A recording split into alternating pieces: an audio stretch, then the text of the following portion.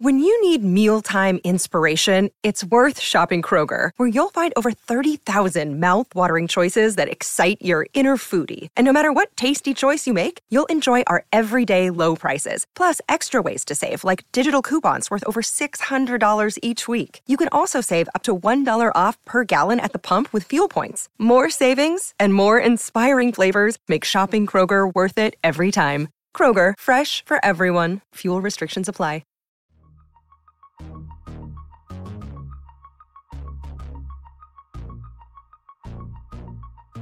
Hello and welcome to the Keystone Kickoff Show. I'm Jim Galante, along with T. Frank Carr.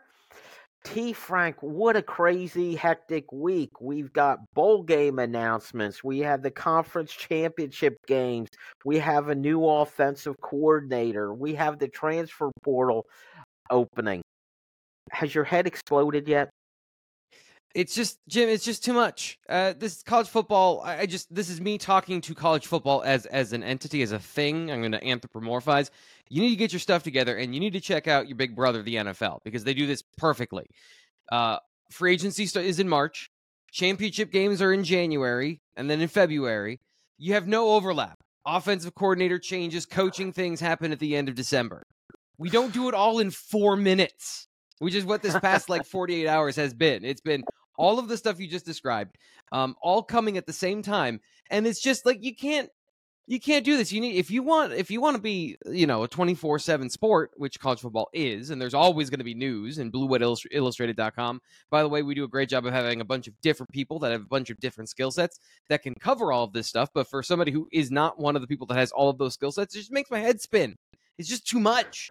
I'm doing offensive coordinator film study, and I have to stop that to do bowl game film study, to do recruiting film study, and it's just chill. One thing at a time. But no, we'll do it all at once, and we'll do it with excellence and with style. Let me sum that up for college football. You need to get your act together for T. Frank, okay? You need to do better for T. Frank. And that should be priority one for you at college football, okay? Understand it? And by the way, I'm sure they are listening to our show and they are taking notes, T. Frank. Well, one of the big highlights of the week is Penn State headed to Atlanta for the Peach Bowl against Ole Miss. And if you want to travel down to Atlanta for the game, there's nothing like going to an away Penn State game, especially a bowl game. You need to contact our friends at Collegiate Athletic Travel. Unlike T. Frank, they've got their act together, folks. Yeah. They make the trip fantastic. They help you along the way with everything. They have packages with the Westin Peachtree Plaza, the hotel. It's right in the middle of everything. It's less than a mile to the stadium, 3 blocks to the College Football Hall of Fame, just blocks away from the aquarium where there's the big fan night, and they have admission included in their packages. Go to athletictravel.com or call 814-238-4987 for all the details. And if you want to have a great trip, that's the way to do it. T. Frank, the trip to Atlanta for the Peach Bowl is for the game against Ole Miss. Let's start there. What do you think of the matchup, Penn State, Ole Miss? Yeah, so I think, some of the, believe it or not, every once in a while I stumble across information, and I'm always super grateful when people throw me a hotline tip here and there. This is the matchup the Peach Bowl wanted. They wanted to have an SEC team, in the region that wasn't just there in the conference championship game. So they didn't want to have Georgia or Alabama, because that fan base just traveled there, and this is a consolation prize for those fans in their minds right there, right? So you didn't make the college football playoff, now you're going to the Peach Bowl. But if you have an SEC team that is making a bowl game, New Year's Six Bowl, Ole Miss and Penn State, obviously Penn State travels very well.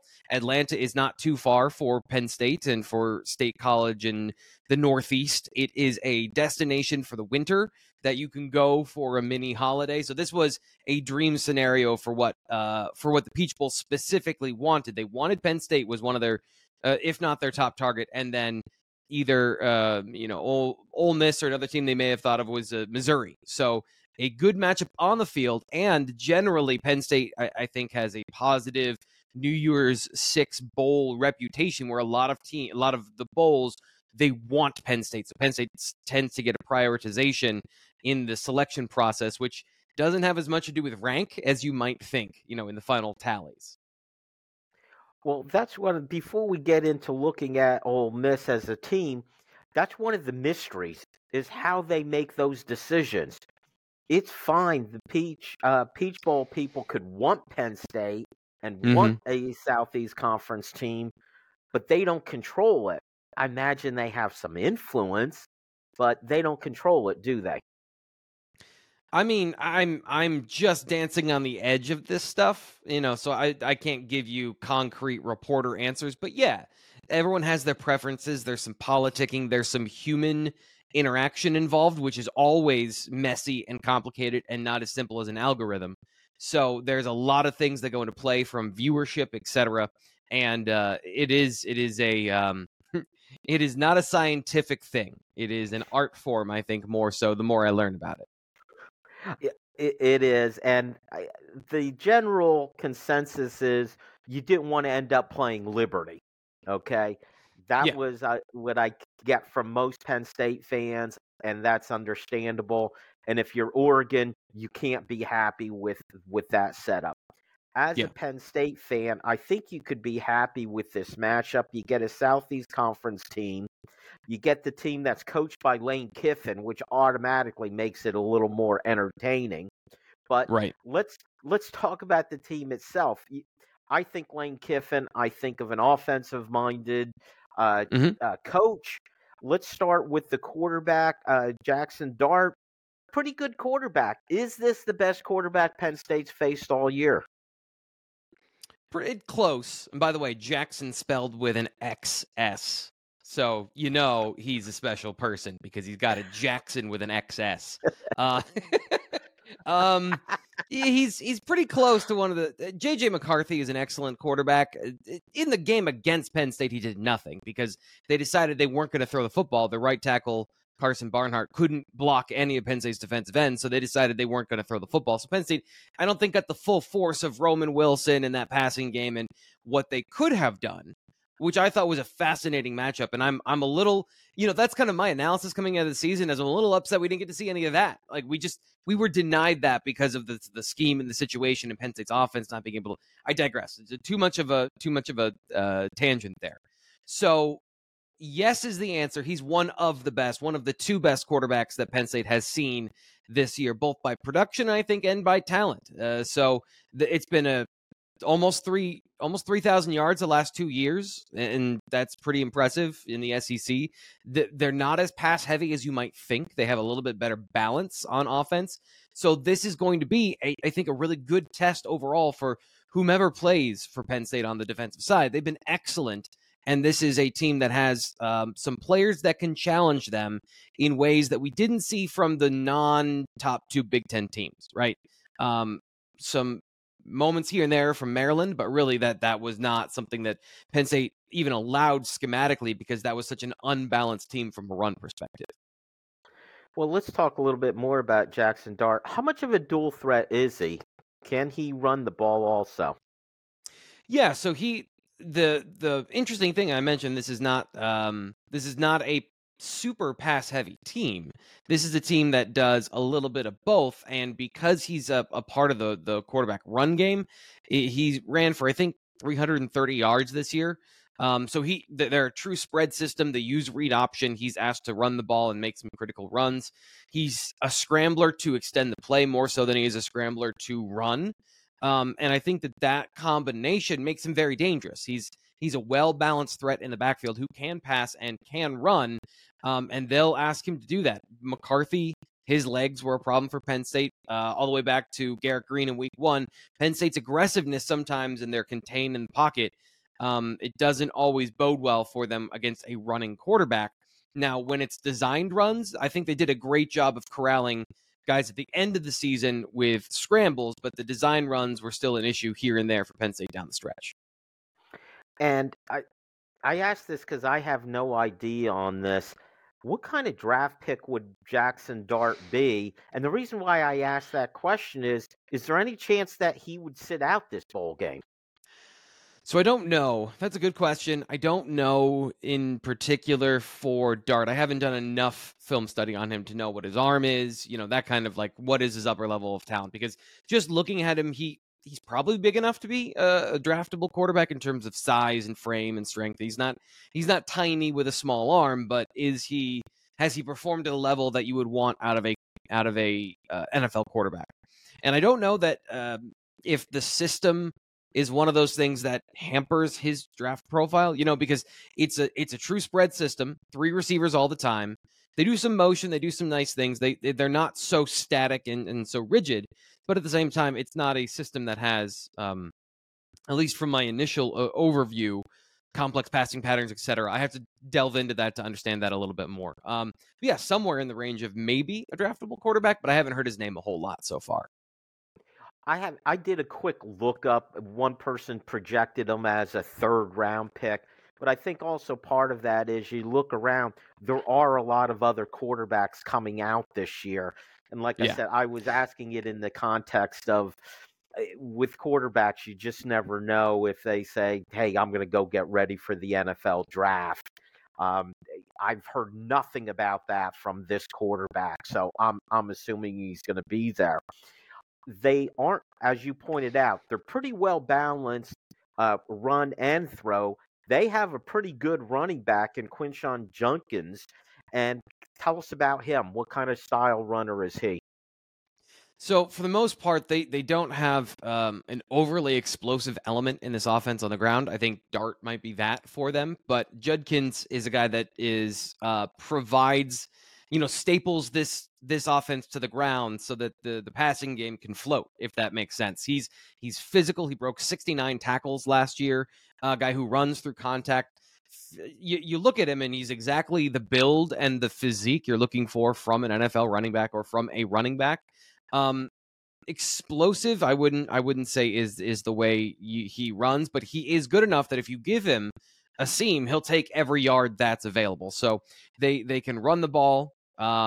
They can throw the ball. They can throw the ball short. They can throw the ball deep. This is a balanced team that can attack you and can take advantage of schematic weaknesses if you give them to them in either situation. So I think a really good test at the end of the season for Penn State. If you beat this team is on the level of, I'm not saying Ohio State, Michigan, but you would put them in the tier with Penn State. So you can't say at the end of the year that Penn State's best win is Iowa and then they played a bunch of garbage. Like, this is a team that you should respect. And they have the offensive and defensive capabilities, play a good balanced team, good balanced game.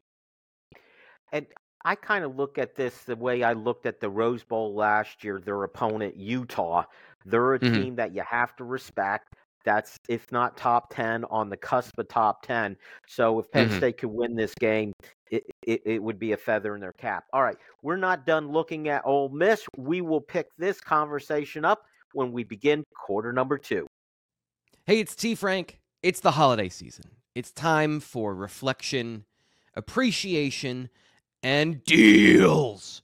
Everyone knows a good deal during the holiday season, and RogueShop.com, they've got a deal for you. Now, it comes with just a little bit of work on your part, and then you get an awesome reward at the end. So, RogueShop.com has been supporting this channel for a long time. So if you support us, here's a great way to give back to the sponsors that make it so we can do this. RogueShop.com is in a competition for best CBD retailer on the internet. So go to this link, and don't worry, I'll put the link in the description of the video.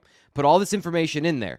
All you have to do is click on that link, vote, and then take a screenshot of your vote. Send it to Rogue Shop, sales at RogueShop.com, and get 20% off everything at the site. So if you're listening on the podcast, do go to the YouTube channel, do check out the video so you can get the link. 20% off at everything at RogueShop.com once you've given them proof that you have voted for them. Also for the holiday season, if you're interested in something like this, an edible advent calendar, which is super cool and fun. Like I said, they've supported this channel for us for a long time. They've been one of our most consistent supporters. So give them some support back because they're giving you something for doing it. Once again, I'm going to put all this up here on the screen so you can see it. But really, it just goes to go to the link, vote for Rogue Shop, take a screenshot, send it to them. You can go to the message board if you're a member, and you can sign up there. Or you can sign in there and check out the information. There's a couple of different ways, but this is the most efficient way for me to tell you right now. Sales@rogueshop.com. Send your screenshot there, and you'll get a discount code once you prove that you have voted for them. Okay, holiday season, everyone loves a good competition, but most importantly, everyone loves stress-free environments. And sometimes you can't get stress-free environments, so rogueshop.com, they're there to help. Hello and welcome back to the Keystone Kickoff Show. I'm Jim Galante. He is T. Frank Carr. We are talking Penn State football and their trip to the Peach Bowl, December 30th at noon to play Ole Miss. I think we both agree a pretty good matchup. And if you have an interest in going to that game, and who wouldn't if you're a Penn State fan, I urge you to check out our friends at Collegiate Athletic Travel. You could either go to athletictravel.com or better yet, give them a call at 814-238-4987. They have some great packages for the trip. They have staying at the hotel, the Westin Peachtree Plaza, which is in the middle of everything. It's less than a mile to the stadium. It's just a couple blocks to the College Football Hall of Fame. And also included in your package, admission to fan night at the aquarium, which is just blocks away from the hotel also. That number is 814-238-4987. I've traveled with them. It's a great time. Trust me on that. All right, T. Frank, when we wrapped up quarter number one, we were talking about this Ole Miss team. We were looking at their offense. We looked at the quarterback, Jackson Dart, as you pointed out, Jackson. Got to be special if you spell it that way. They also have a pretty good running back, Junkins, 5'11", 210. He's very much a power runner. Let's talk about the rest of that offense. Dart has to throw to somebody. And as you said, they typically line up with three wide receivers, correct?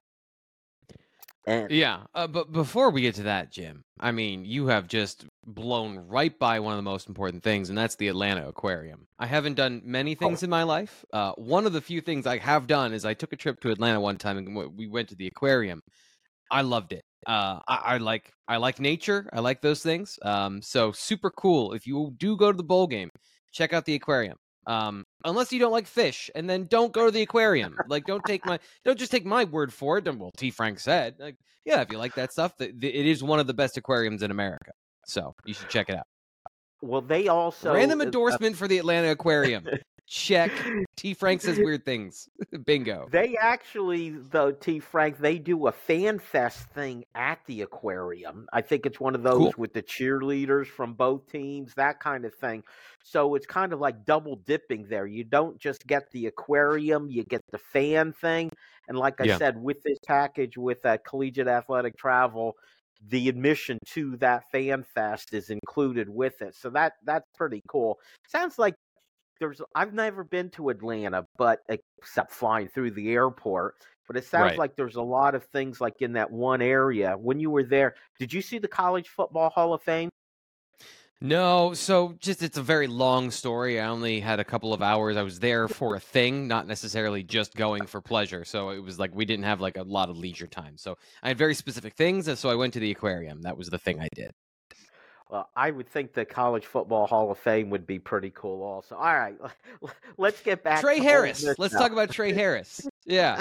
So he might be, we're talking about Jackson Dart. He might be the second best receiver Penn State has seen this year in terms of production and the ability to do things that could, open up big plays against the Nittany Lions secondary.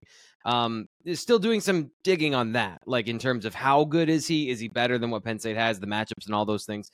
Mostly what I did, just to preface this, is we're talking about some articles I wrote over at BlueWhiteIllustrated.com, going through the data of what does that say, what is the production metrics of inform about the offense. And this is where it really has to be, because I have seen a little bit of Ole Miss, but this is where I haven't really done the digging of film study. So don't take this as T. Frank's film room stamp of approval. Trey Harris is a productive player, though, based on this. Jordan Watkins, I believe, is the other receiver. Dayton Wade may have just declared for the draft, actually, so he might not be there. I need to double check that. I apologize. I'll make sure we clean that up by the end of the show. But these they run a 3 receiver set, so they do a lot of spread stuff. They do some tempo things, and they can spread you out and throw down the field. I think the one thing that stands out to me is Harris versus single coverage this year has been dangerous. Almost 20 yards per reception in single coverage. A lot of times people have the wrong estimation of what the SEC is. So let me lay this out from what I've seen. It is not 1994 Alabama Rolling Tide running offenses. These offenses in the SEC have embraced modern football more than the Big Ten. They throw the ball a lot. And so to that end, there are more multiple coverages, more zone coverages, more things trying to prevent explosive plays. So it's not as much stuff the box and throw into man coverage. There's a little bit of a Big 12 vibe at times watching some of these SEC teams. Now, are there some massive defensive linemen that change the game and 5-star? Yes, absolutely. But it is not this monolithic everything you compare Penn State to, because this is the conversation, Jim. I'm going on a tangent here. Whenever you see somebody complaining about Penn State, it's like, well, why don't they run the ball like Alabama? It's like, have you watched Alabama? Have you watched this team, Ole Miss, and how they operate? So there's a lot more diversity in the SEC. There's a lot more passing in the SEC. And this is where, when you have these select things, getting all the way back to my original point, Trey Harris is not seeing a ton of man coverage because of the way they run their offense, but when he does, he's very dangerous against it, and he's going to see a lot of that against Penn State. So that's a matchup I'm interested to see. I think this is one of those turning points in the game where Penn State might be threatened if they don't have their full complement of corners that they've had all year. Well, also, if you've been paying attention to Alabama, this is a team that's had some really good wide receivers, and at one point on the roster, they had 3 NFL starting quarterbacks, okay? So using Alabama anymore as the example of the power, the 3 yards in a cloud of dust isn't right. And I think, at least when I think of Lane Kiffin, the coach, I'm thinking more the modern-day offense, and in fact, I'm probably more surprised that he runs the ball as much as he does, because of that impression that you have of Lane Kiffin. So they have the typical 3 wide receiver set. Yep. Tell me, though, about their offensive line. What is that a strength? Is that a weakness? Especially, it's going to go up against a pretty good defensive front with Penn State.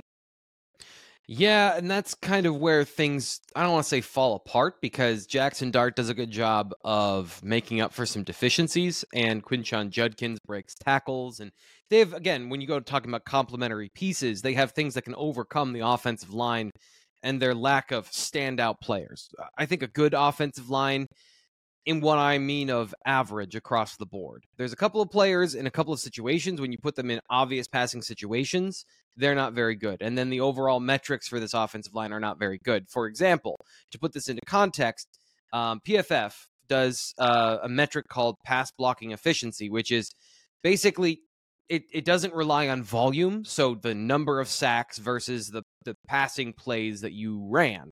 So if you're a Minnesota, for example, and you run the ball all the time, you're going to have very few sacks, you're going to have very few pressures, but what's it per capita, right? So per drop back. And Ole Miss ranks with Michigan State 51st, I believe, in the country. So Penn State completely shut down Michigan State because their offensive line was so overmatched. I don't want to make a 1-to-1 comparison, but we're in that ballpark. If Penn State can shut down the run and can control Quinshon Judkins, I think they can put this team in a real problem situation, because they have the best pass rush in America, or one of the top three. With the depth they have, even if guys don't play because of the NFL and opting out, I think they still have the talent to get home. Will it be as overwhelming and complete? Maybe not, but they will still have an advantage in the trenches in this game. And I think that that's something that is a major factor when Manny Diaz's defense has an advantage in the run game specifically. And I think that they will from a defensive line perspective. And I just remember, SEC team, Penn State's got the better D-line. Let's break down some of our stereotypes and mythology and talk about real facts here. Penn State should have the advantage in the trenches. And that will set up everything else for this team. It'll have to be another quick passing, maybe not as many explosive plays. This is the area where that's going to be decided. And that's another area I'm interested to dig into to see how good is that offensive line and how do the strengths and weaknesses apply to what Penn State does from a scheme and talent standpoint. And of course, for Penn State, as you alluded to, you have to wonder about Chop Robinson, Adisa Isaac. Will they be playing in this game? Big difference there. Okay, we've got a couple minutes left in this segment. How about a quick overview on the Ole Miss defense, T. Frank? Multiple is the way I would describe them. So they technically, based on their depth chart, have a 3-down front. So, what you would imagine is your typical 3-4 defense. But that's not really the case. So they run a lot of base defense out of that particular set. But the overwhelming majority, otherwise, they have 2 defensive tackles and 2 defensive ends, 2 edge rushers. So they're basically a 4-down front, but they can technically, based on the way they align sometimes, give you that odd front look. So the real thing you got to know is Penn State's offensive line has to be prepared for just about anything, because they will run just about anything. And they got some versatile defensive linemen. They're not as deep as Penn State. Their starters are good. Their backups, I don't think, are as good based on what I've seen from some of the information I looked up. And defense is a little harder. You do have to go into the film study and say, okay, how are they producing all of these numbers? And that's where, I have seen a little more of the defense in the film study. So from that perspective, the D-line, the front 7, they're good. I think they're more sum of their parts than any individuals. Linebackers aren't as good. And then the secondary is another true 3-safety system where they run 3 safeties. They've got a Sam linebacker that's a safety who also plays deep, so he truly is a safety out there. And then, 2 other standard safeties playing and rotating throughout the coverage umbrella, providing different challenging looks for the offense that are harder to predict run pass of what you should do against that particular coverage cloud. But Penn State and their size and their 12 personnel, this is another situation where they have to be better run blockers than Ole Miss is rallying and tackling the football. Because that's the whole thing. If you have 3 safeties on the field and you have 2 tight ends on the field, the tight ends have to be better blockers. So that's going to be another area of matchup. And then whatever Penn State wants to do with their 3 receiver, their 11 personnel package against those things, the matchups are going to matter, but it's also the coverage schemes. What Ole Miss does on defense is the same stuff that has troubled Penn State all year. They're able to keep a safety near the box for the run game, flood areas with numbers, and sting the running backs with an extra defender who, if you make that guy miss, it's a big play, but Penn State has struggled to make those guys miss routinely. So we'll see with the new offensive coaching staff and the coordinating staff. They had a very positive end to the season. We'll see if they can follow that up with an even more impressive bowl appearance. Exactly. I think Penn State fans got excited with that performance against Michigan State. Let's see how they do in this bowl game. All right, that is it for quarter number 2, T. Frank. Stick around, Q3. We've got your questions. We're going to ask T. Frank.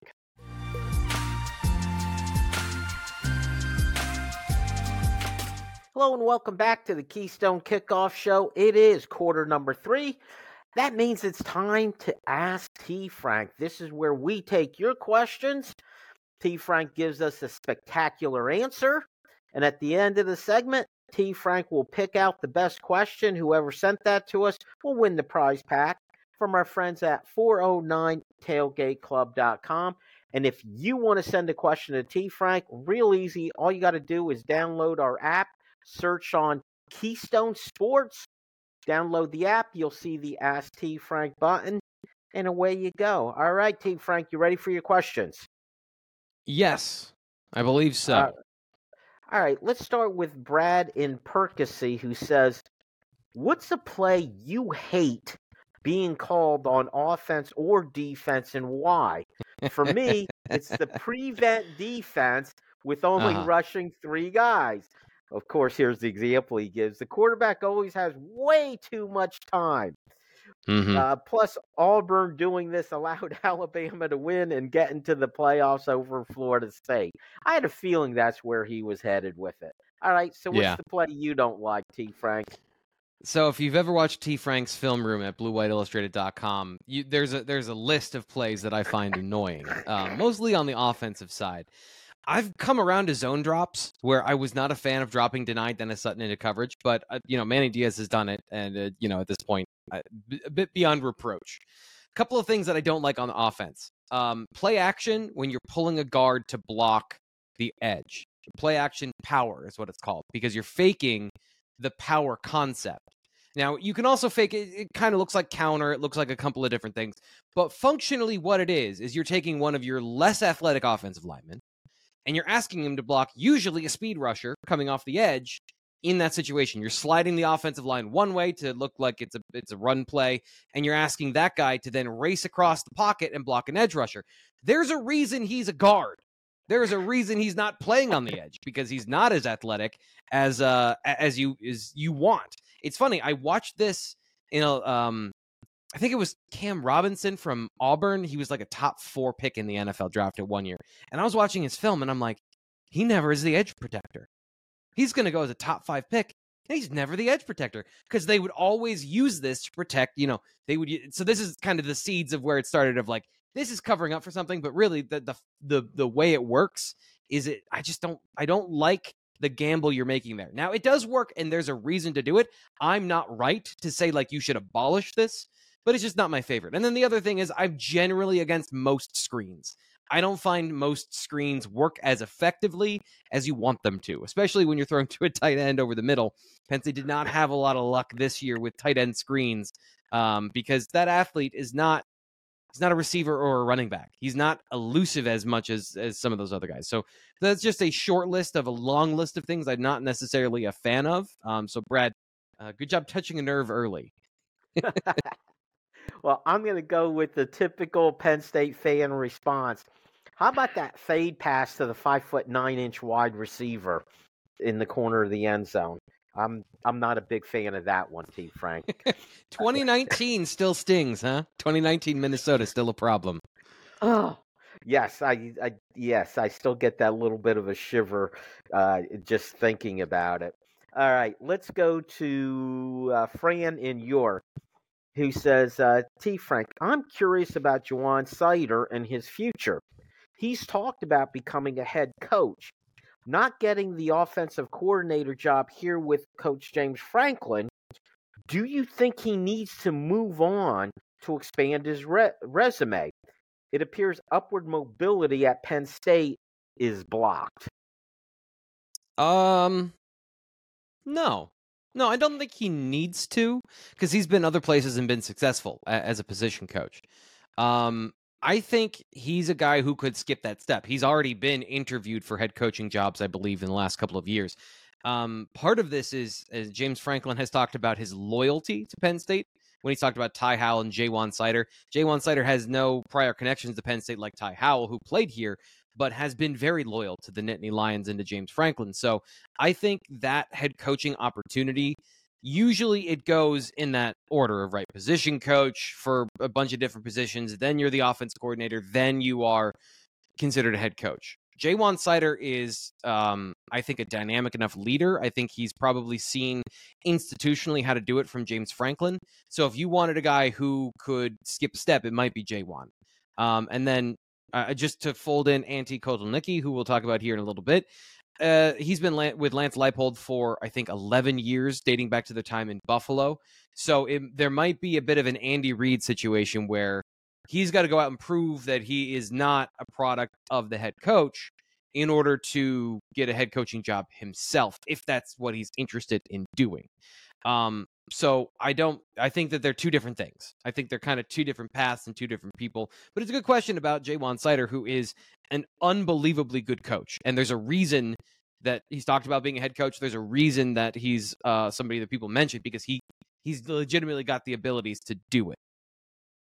It's interesting. I thought of Kodal Nittany myself, and I read somewhere in him making the lateral move, if you will, offensive coordinator to offensive coordinator, it was kind of the same thing. He had been loyal to the same coach for many years, and the discussion point was him going to Penn State may have been adding to his resume and doing it without, Lance Leipold. So we'll talk about that more in quarter number 4. Let's get to our next question, and it's Randy in Manayunk, who says, another year of scouting the portal for wide receivers. My question to you is, what has been the issue? They've recruited plenty of receivers. They've brought receivers in from the portal. They've gone through multiple position coaches, multiple offensive coordinators. What is the issue? Is it lack of talent? Is it poor development? Is it bad play design? Is it bad scouting of receivers? T. Frank, help me out. It starts with talent acquisition. It starts with their inability to, in recruiting, get the guys that they really want. The guys that they really want, the guys that they target, the guys that we talk about on the recruiting show here on the YouTube channel on Thursdays. We talk about those guys and who they're really after, how the board shakes out. Ohio State gets those guys. Other schools get those guys. Notre Dame has gotten a couple of those players. So they've missed on those top prospects. And then from a development standpoint, yeah, they haven't gotten development. That's why their old wide receiver coach is their old wide receiver coach. They did not develop the players they brought in. And then, you look at, let's just talk about the class of 2022. They brought in, I think, 5 wide receivers. Christian Driver hit the transfer portal on Monday, if we count him within that group, because he moved after his freshman season. There were a lot of, hey, this guy is talented, but, like Tyler Johnson, this guy is talented, but, and there's like a long list, I could tell you, of watching his film of things he needed to get better at before he was remotely able to step on the field at Penn State. We've talked about specifically Caden Saunders, and I think that's really well documented as a high-level prospect of somebody who came in and his issues. So we'll just recap them quickly. He came in, knew he was undersized, and tried to get big before he got to Penn State so he could play early, put on bad weight instead of good weight, had to take a year to take all that weight off. Then the struggles of being a guy who plays and being a playmaker and then not being a guy that's a part of the conversation. So his first year was kind of a wash in terms of development, mentally, emotionally, and physically. And then he stuck behind 2 receivers in the slot. So, there's just some progress at the position where there's bottlenecks of, in my opinion, too many same. Too many guys that have the same skills that aren't going to produce for you at multiple positions out in the receiver group, because we can't lump all receivers together. The receiver position is one of the most diverse, because you can have a 5'9" guy that plays in the slot. You can have a 6'4" guy that plays out wide. They have vastly different skills, but they play the same position. And then let's go to the portal, and they have the same exact problem. They're not getting the guys they want. Dante Thornton, Caden Prather, Jimmy Horn, Dorian Singer. There was a number of really good receivers last year in the portal that went to other places. NIL, relationships, all those things play a factor. So they made a switch to a new receiver coach. He has not had enough time to really make an impact. We will see if he can make an impact on portal recruiting this year round. Are there good enough receivers to change the map of the receiver room? And then it comes down to the positions you're putting them in to succeed. Are you scheming to the talents of the team, or are you scheming to your scheme? That's another thing, talking about the offensive coordinator, why he's gone, and there's a new one. So it is a multi-layered problem, and it is a thing that there's no one answer. I can't sit here and say they don't have X. The easiest answer I can give you is they haven't had the talent to make a lot of these issues irrelevant. So every single issue becomes a bigger issue when you miss on players. When you bring in players and those players don't develop at the rate you need, and then the guys that you do have in the room don't step up to become that guy when it's time for them to become that guy. So they need a hard reset with Marcus Higgins, and we'll see, I think, in this next go round if they have that. So, Randy, the answer is not A, B, or C. It's D, all of the above.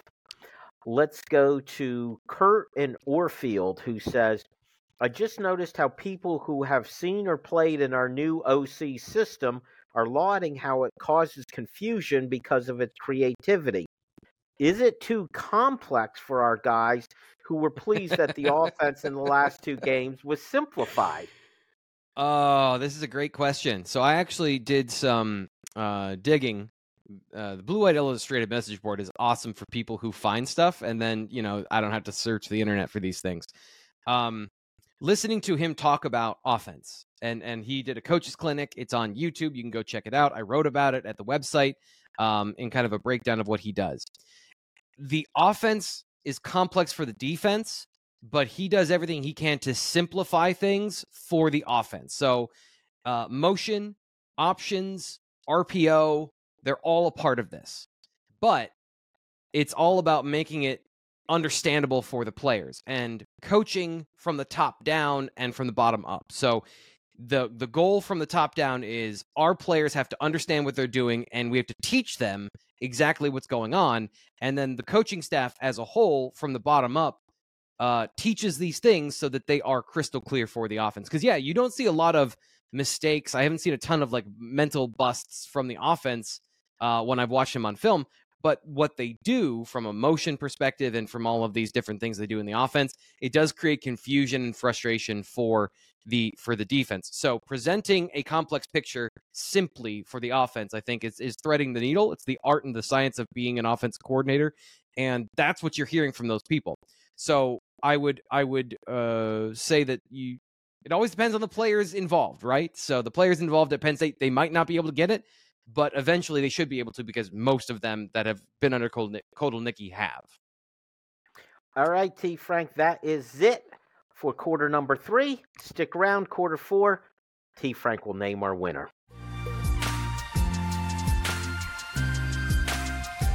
Hello and welcome back to the Keystone Kickoff Show. He is T. Frank. I'm Jim. We're talking Penn State football.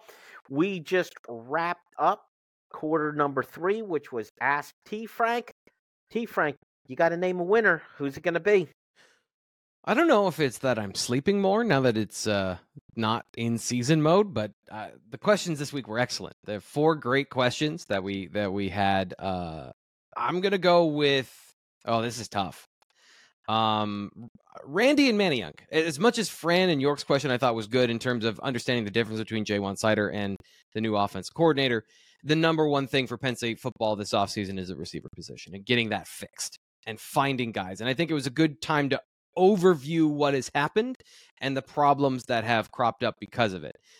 It is too simple to say talent acquisition, but that's where it starts. And I think that you can't get too complex and you can't get too in the weeds.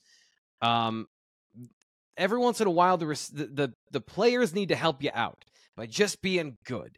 And Penn State hasn't had too many guys that can just fix the situation by being really good. I was watching some old Penn State highlights because Buffalo played Penn State in the past, and guys like Chris Godwin, maybe the ball wasn't great, the concept wasn't revolutionary, but he just caught the football. Contested situation, he caught the football for a first down. So, things like that, the ability to elevate the scheme and doesn't always come from the offensive coordinator. So, simple, complex, it's all rolled up in the receiver position.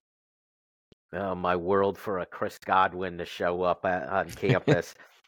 A very good NFL quarterback. All right, before we get started on talking about the new offensive coordinator, just a reminder, if you're interested in going to the Peach Bowl, Penn State, Ole Miss, check in with our friends at Collegiate Athletic Travel. You could find them on the web at athletictravel.com or call them at 814-238-4987. They have great packages, including the hotel, the Westin Peachtree Plaza, which is right in the middle of everything, less than a mile from the stadium. It's also near the aquarium, T. Frank. T. Frank gave us the scouting report earlier today on the aquarium.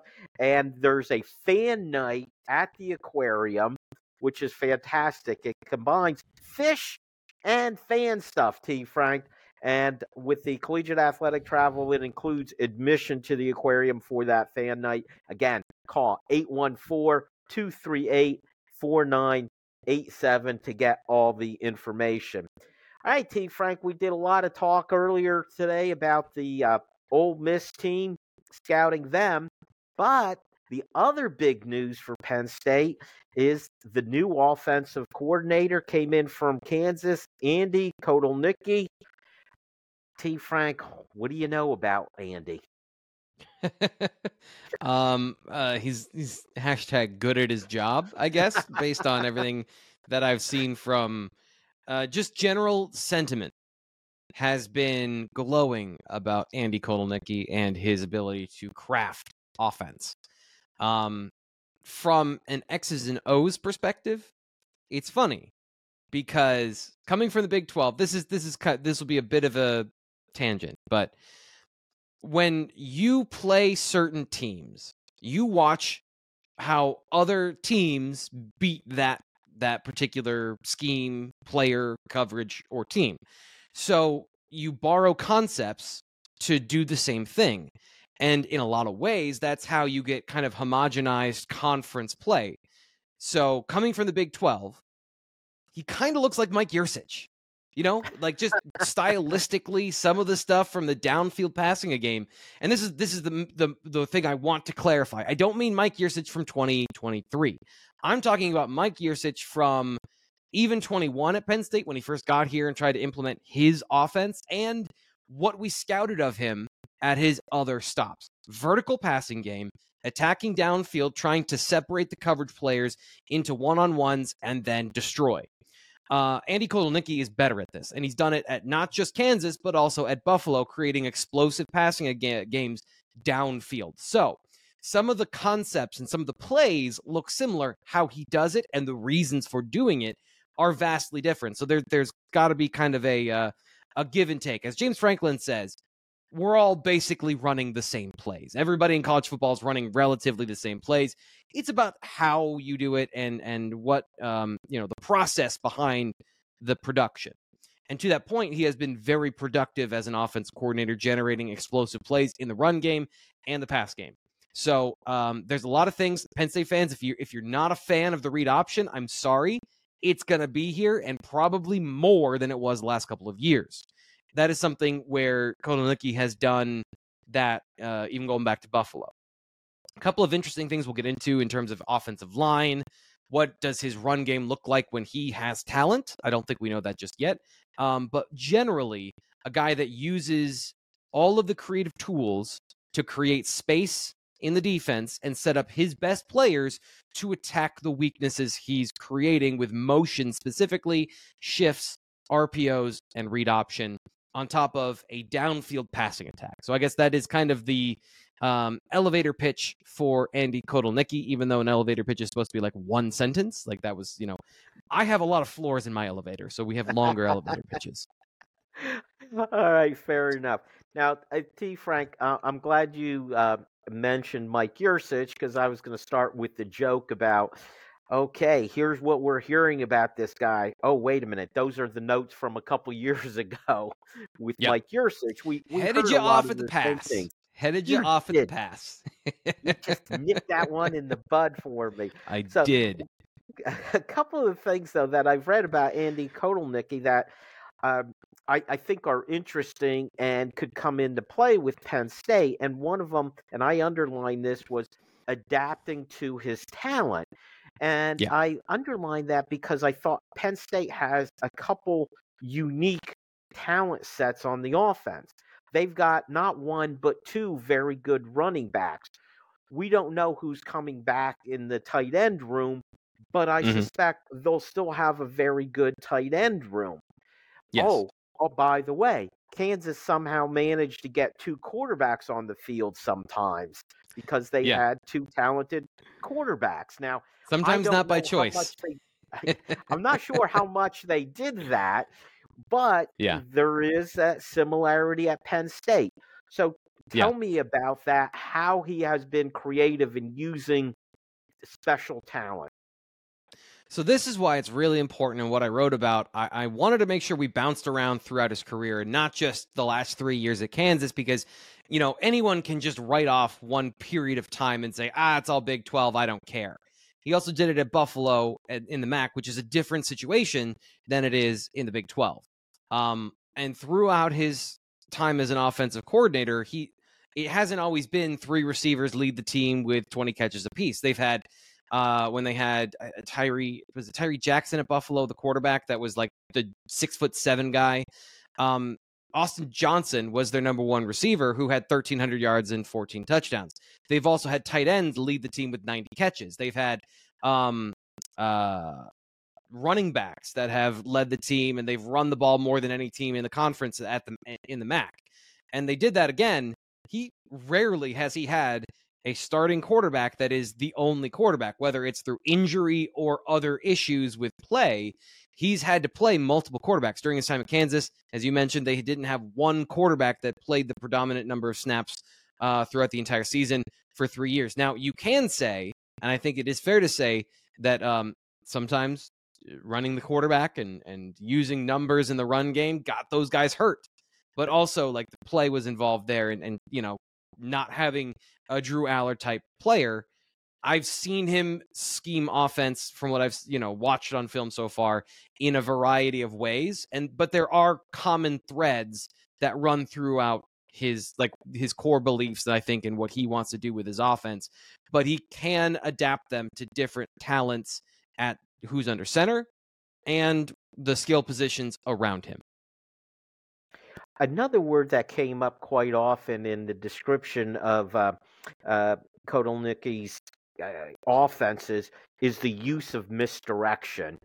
And it didn't feel like Penn State used a lot of misdirection in their offense. What exactly does that mean? So I'll give you an example that is directly relatable to Penn State. This year, Kansas shredded the Illinois defense because what they did is they used a lot of different concepts in the run game to run around the brick wall that Illinois has on the interior the week before Penn State played them. So it looked like, oh, you can shred this Illinois defense. It's not as good as it was last year.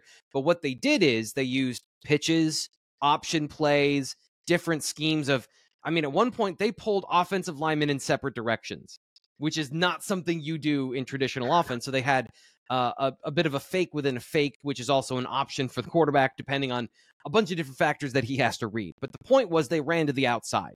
They were able to design an offense to run around instead of run through.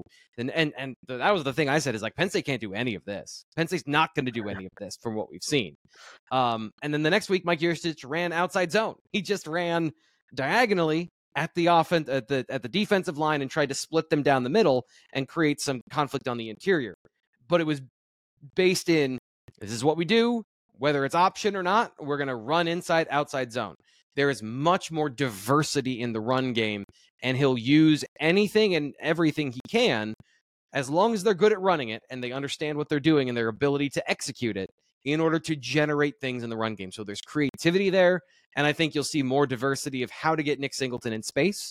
I think that is much more on the table this year based on what we've seen. Now, Nick, Katron have to be interchangeable, as we've said this whole time, but there might be more allowances for, hey, this guy's strength is this, so let's try this a little bit more with him, even if it is a bit of a tip in what we're doing. He'll find a creative way to make that not as big of a deal from what we've seen on film. I just wanted to point out one play highlight that I saw, and I brought this up with our new colleague, Landon Tengwall, an offensive lineman, where they lined up an offensive lineman out wide like a wide receiver and put him in motion. So you had an offensive lineman who was almost in full sprint attacking a defender. I asked Landon how much he would like to do that. Go ahead. Can I jump in here, though? Because the beauty of that is, okay, offensive lineman lined up outside, looks very strange, looks very different. But all he's doing, I'm imagining, I haven't seen the play, but I can tell you I've seen this. This is something I've seen now more often. He's just running a standard peel block, which is something that's a part of a zone blocking scheme. Maybe he's a frontside man defender. But what his job is normal to what he does. It's the situation that's abnormal. Creating those conflict areas, that's what he does. That's what Kotelnicki does very well. And I was just happy to see it because of the creativity. I hadn't seen that before, or at least done that way. So that was very interesting to see.